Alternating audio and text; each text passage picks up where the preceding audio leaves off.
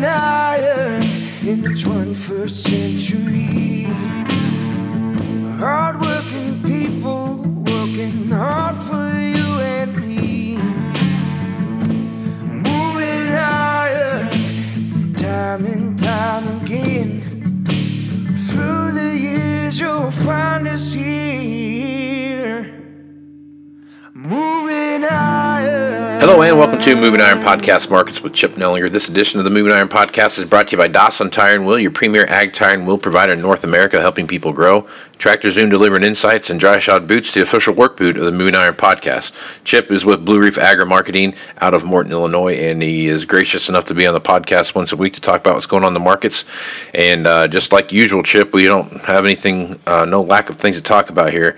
For about the past 3 weeks, the markets in general just have been on a tear. Corn has been just going through the roof. Same with soybeans. The livestock markets have seen their share of pretty upward movements, and they've got some settling back in. But for the most part, there's a lot of action out there on the market right now. Yeah, it's unbelievable. It's really a sight to behold, especially in the corn market, where it's not just the futures every day, but it's cash basis levels improving along with it. And, the crazy thing is this is a big crop. Now, in fact, we're getting an update here in about 2 weeks, a little over 2 weeks, 2.5 weeks, on the November crop report. Get an update on yields. Maybe they're coming down a little bit, but it's still a big corn crop, one of the biggest, one or two size corn crops we've ever raised, and we just rallied right through harvest, and just seems like we're in that cycle now where every little bit of news that comes out's friendly. It seems like for 3+ years it was the other way. Every time any news came out, it was negative, and right now it's all positive. We definitely have the wind at our backs. Tremendous rally that we've seen here across all our corn, beans, and wheat. I think wheat's at a 4+ year high, corn's at a couple year high. Obviously, beans are up here, knocking on the door of $11. Haven't seen that level for a long, long time. And demand is there. And, world weather has been a little bit of an issue. Some hot spots popping up for wheat with Russia, and then out your way in the southern plains. There's been a lot of dry weather. That might be turning a little bit for the better for the plains. Russia's still dry. Brazil has been super dry, but that's starting to turn a little bit for the better for those producers as well in the southern hemisphere. So we got a lot going on. You got the election coming up here in, essentially, 8 days weeks, now. Yeah. So that could have a great effect on our financial markets and, possibly spill over to our agricultural markets, grain and livestock both. So there is a lot of stuff going on right now from a demand perspective and a world weather perspective. And throw in there the election and then also a crop report coming up here in a couple of weeks as well. That throw that into the stew of prices, and it's been an incredible run that we've seen here in our markets. Absolutely. So let's talk about South America for a little while, because that is we're in that time frame where they're going into planting season, and they've got their harvest coming up here in January, February time frame, and what that looks like, and that's kind of the catalyst out there right now for as far as corn and beans are concerned. Talk about South America right now and kind of some of the stuff you see happening there that I guess I know they've gotten some very timely rains like you just talked about.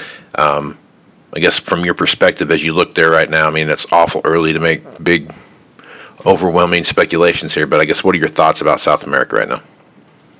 Yeah, I think that it remains to be seen. I think that's something that is really going to cause a lot of volatility in our prices here over the next 70 days or so, give or take. Say between now and February when that harvest starts. So a couple things that it is looking like La Nina is going to continue down there, and maybe here as well. That trends them towards a warmer, drier weather. They've already started to see that. Their planting pace is probably about 2 to 3 weeks delayed. And so then that brings into question, okay, there's the second crop of corn that they raise after they harvest beans is a big crop. Will that be delayed as well? And will that be affected because they're getting a slow start to their first crop of bean planting here? And they are set. They have record prices down there. The producers are set to plant a tremendous amount of acres, 2 to 3% more acres down there. So if Mother Nature cooperates and they get the moisture they need, they could have a massive crop and maybe stop the demand that we're seeing dead in its tracks as it shifts down there in January, February, really January through about April, May timeframe is when they would take over and be the supplier, the cheapest supplier in the world of beans and possibly even corn in some instances. So how big is their crop size is really gonna drive us here. They're getting a little shaky start, but it is starting to turn for the better. And they're not as dry. They've caught some timely rains. Their planting pace is picking up. And so I think it all goes towards what is their growing season weather, how big of a crop are they going to produce. And they're on tap if, there's been some private estimates from down there of possibly, 130 to 135 million metric ton bean crop. That would be just massive. That would be something to the tune of a couple 100 million bushels greater than they've ever raised down there. That would be bigger than our bean crop by a long shot.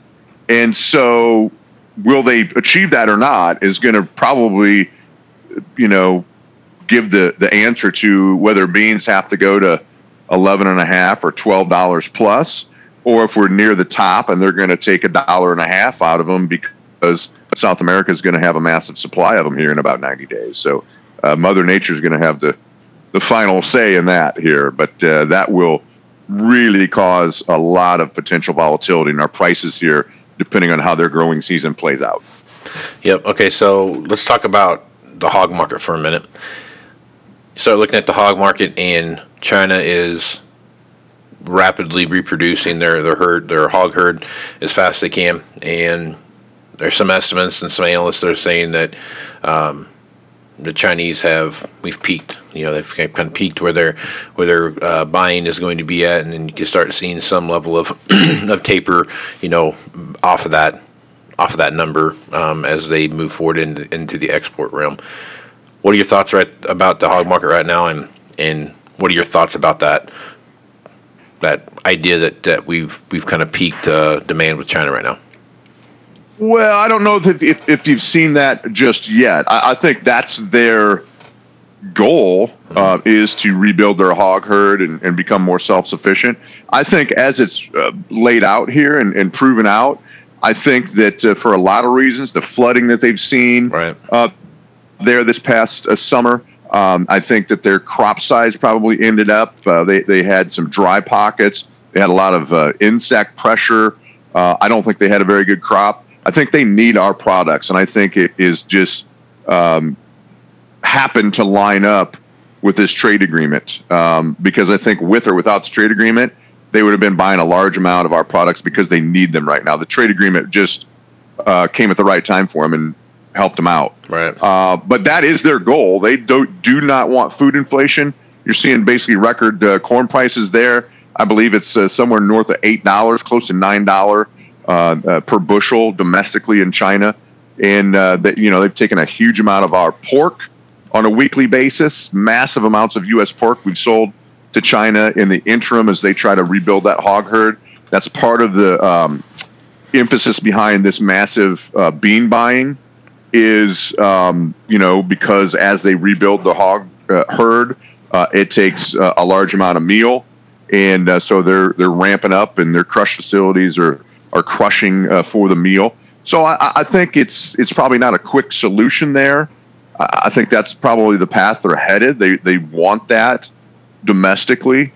They'd be silly not to, because they don't want food inflation in a communist country. That's the very first thing that gets a revolution type issue started, or a transfer of the old government to a new government, and that's not what they want. They want to keep their people fed and have plenty of food, and so it's good for us right now. But yeah, absolutely, at some point there will be a peak in this, and we probably won't know till after the fact. But some of that's going to be determined, about February timeframe, give or take a couple weeks on either side. If they continue to just keep buying from us as they shift that demand to South America, that's something that could be really beneficial to our prices. If they just turn the lights off on us and everything is going to be bought from the Southern Hemisphere again, that's likely going to cause, a dip in our prices, and, as they take over from us and become a cheaper source. So it's been a pretty straight up rally. I don't expect that to continue. There's going to be, it doesn't mean we're not going to end up higher than where we're at, but we haven't had a real healthy correction in this thing yet, in any of our grain prices here. I mean, wheat, you could argue we have, but corn and beans have been pretty straight up, and eventually you're going to have some really stomach churning volatility, I'm afraid, in corn and beans before it's said and done, because of all these issues, right? Mm-hmm. Is China going to keep buying? What's the crop size in South America and Brazil? How's their weather? What's Russian weather and wheat production going to be like coming into this spring? A lot of these questions are going to cause a lot of volatility in prices, I think, between now and next spring. All right, so let's talk about wheat for a minute. Wheat is had some very strong runs up, and there's a lot of pressure on wheat as far as from a planting perspective, just because of what we're seeing happening with drought in Russia and Ukraine and in the Black Sea areas, as well as like Kansas and Oklahoma. There's just not much moisture that guys planted into, and some guys are still planting their crop because they're just not getting the moisture that they need. So I guess as you take a look at wheat, feels like there could be some pretty good upward mobility, especially as we go through winter and start talking about winter kill and those kind of things. Yeah, and we've already had a tremendous rally in wheat prices, and the funds are long, somewhere just north of 50,000 contracts of wheat. That means they've likely could add to that pretty easily.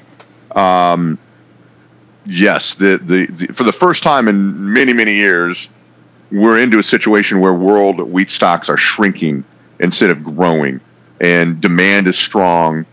And Russia is such a huge player in this, and that's a big unknown, because the world is waiting for word on what is Russia going to do. How much are they going to export of the crop that they just harvested this summer? How much are they going to use internally?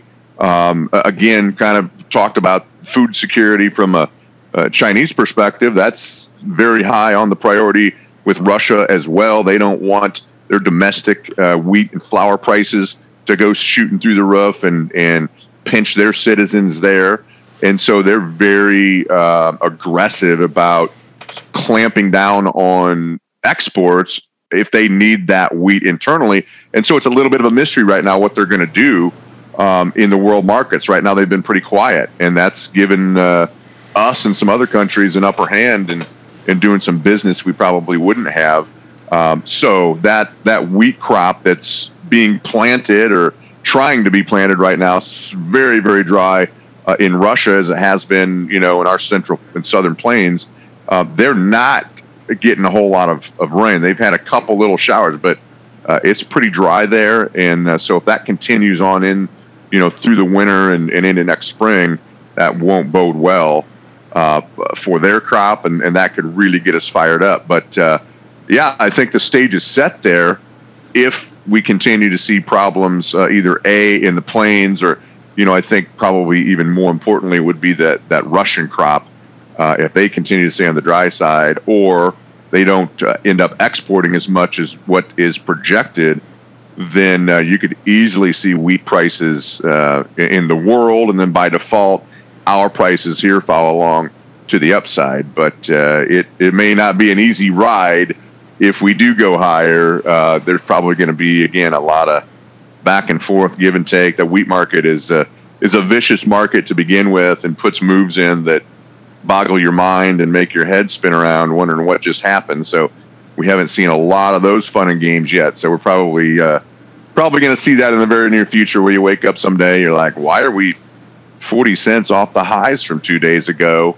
And then 5 days later, you're like, wow, we just sure gained that back in a hurry. We're in new highs. Right. That's kind of how the wheat market trades historically. Yeah. All right. So another thing I've been paying attention to, I've seen several climatologists from, like University of Nebraska and areas like, and just a few other areas, schools like that in the Corn Belt that have been talking about, drought monitors, and they've been following things. And I believe the climatologist from the University of Nebraska, and I don't remember her name off the top of my head, but she made a statement as far as, paraphrasing here, but basically if Nebraska gets the normal amount of winter moisture that they would get in a given year, they're still going to be behind when planting season begins in the spring.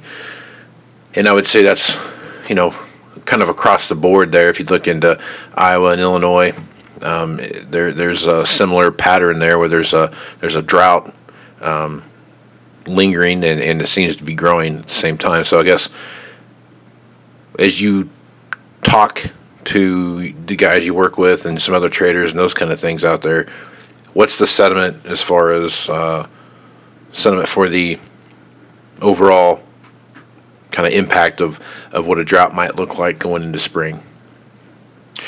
Yeah, there's definitely going to be some hot spots, like you said. Iowa is going to need more rain. They're really on the low side and have been all summer. It's a little early, still in October, right, to be worried about that, but it's certainly set up to where if we don't get much moisture or snowfall in those March, April rains that everyone kind of counts on, that we could be coming in on the dry side. But there's a lot of time to fix that. Case in point, we have been super dry here in central Illinois as well, in areas. Had very little rain in the month of August. Not a lot the last week or 10 days of July. Some areas then had 6 to 7 inches of rain in the first part of September. Never had much since then, but last week we got recharged with 3 to 4 inches of rain here. So it can happen quickly, but there are certainly a lot of world hotspots.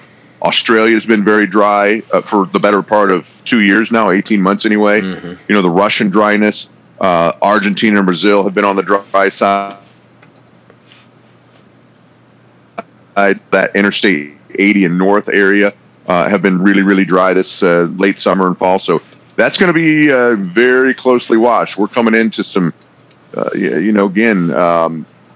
times here where world stocks are shrinking, demand's very good, and so that puts the bar even higher, that we got to bounce back and raise big crops to fulfill the demand. So the markets are going to be highly aware of each forecast that comes out in the major grain producing areas of the world over the next 6 to 9 months for sure.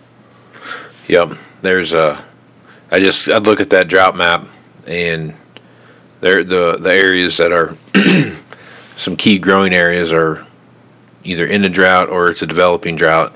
Very few places that are in good shape right now, headed into a typical time of the year where the moisture isn't necessarily the biggest thing that we get, but we'll have to wait and see what happens there. Yeah, it's very definitely a wait and see approach. The most urgent thing, or the thing that's going to be here front and center, is Brazil and Argentina. Over the next 75 days, how much more rain do they get? Are there any hot pockets there that get hot and miss rain? So that will be the very first thing that the market grapples with, is the South American growing season that's we're just starting into. Yep. Yeah, I just pulled up the world drought map and didn't know if such a thing existed until I Googled it. But there's a lot of places around the globe that are in a significant drought situation. So it'd be interesting to see how this shakes out going through the winter months, especially if we go into planning into a drought. That's another big scare. But like you said, there's a lot can happen between now and April. So yeah, that's always a double-edged sword in the spring. You kind of want it on the dry side. Right. Get in early, get into the ground, but the moisture then has to come. So It's always that fine line that we're juggling. That time of year. Yep. What's that saying? Plant in the dirt. Something about plant in the dust, your bins will bust. That's it. There you go. Yeah. So as long as it keeps raining after you plant. that's the one part of the saying that they leave out is the rain's got to come after that. So and I think there is a lot of truth to that. Mm-hmm. That was part, and that's going to be the end result as we kind of digest what or rehash how this growing season went. These producers in the northern, say, third of the Corn Belt is generally that Interstate 80 and north. It was a pretty wet, cold spring, and that really hurt population. So I think if you asked most producers after the last few years, they would gladly go for a dry spring to get the crop in the ground and get it, then get some moisture to get it up and going, because then you get a nice, even stand, and we had some population problems out there that probably took, very certainly the top end off of a lot of areas here on top of the dry weather in August. So the dry weather in the spring initially could be seen as bearish, but it's all up to then if it's going to keep raining through the growing season or not. Yep, exactly. Well, Chip, good stuff as usual. Folks want to reach out to you and get some more information about what it is Blue Reef can do for them. What's the best way to do that? Yeah, best way is just give us a call at the office. It's 309-550-7213. That's our main office in Morton. It also rings over to our cell phone if we happen to be out of the office or traveling. And then, you can always check out our website. It has a lot of information on what we do and how we do it and some of the philosophy and background of what we do. That's www.bluereef, R as in Robert, EEF as in Frank, INC.com. Right on, man. Well, I am Casey Seymour with Moving Iron Podcast. Make sure you check me out on Facebook, Twitter, and Instagram. That's where you're going to find the latest episodes as they come out of the Moving Iron Podcast. Also, check out movingironllc.com for all the latest information about the Moving Iron Summit in Nashville, Tennessee, January 20 through the 22nd. You can get all the information there, speakers and those kind of things will all be there, as well as how to register and book rooms for that event. Also, check out the Global Ag Network and the great podcasters over there, like the folks at the Dryland Farmer Podcast. Brent and Landon will make you guys laugh while you're in the tractor, in the combine, or just driving down the road, either way. So with that, I am Casey Seymour with Chip Nellinger. Let's go move some iron, folks. Out. Moving iron in the 21st century. Hard-working people working hard for you and me. Moving iron time and time again. Through the years you'll find us here.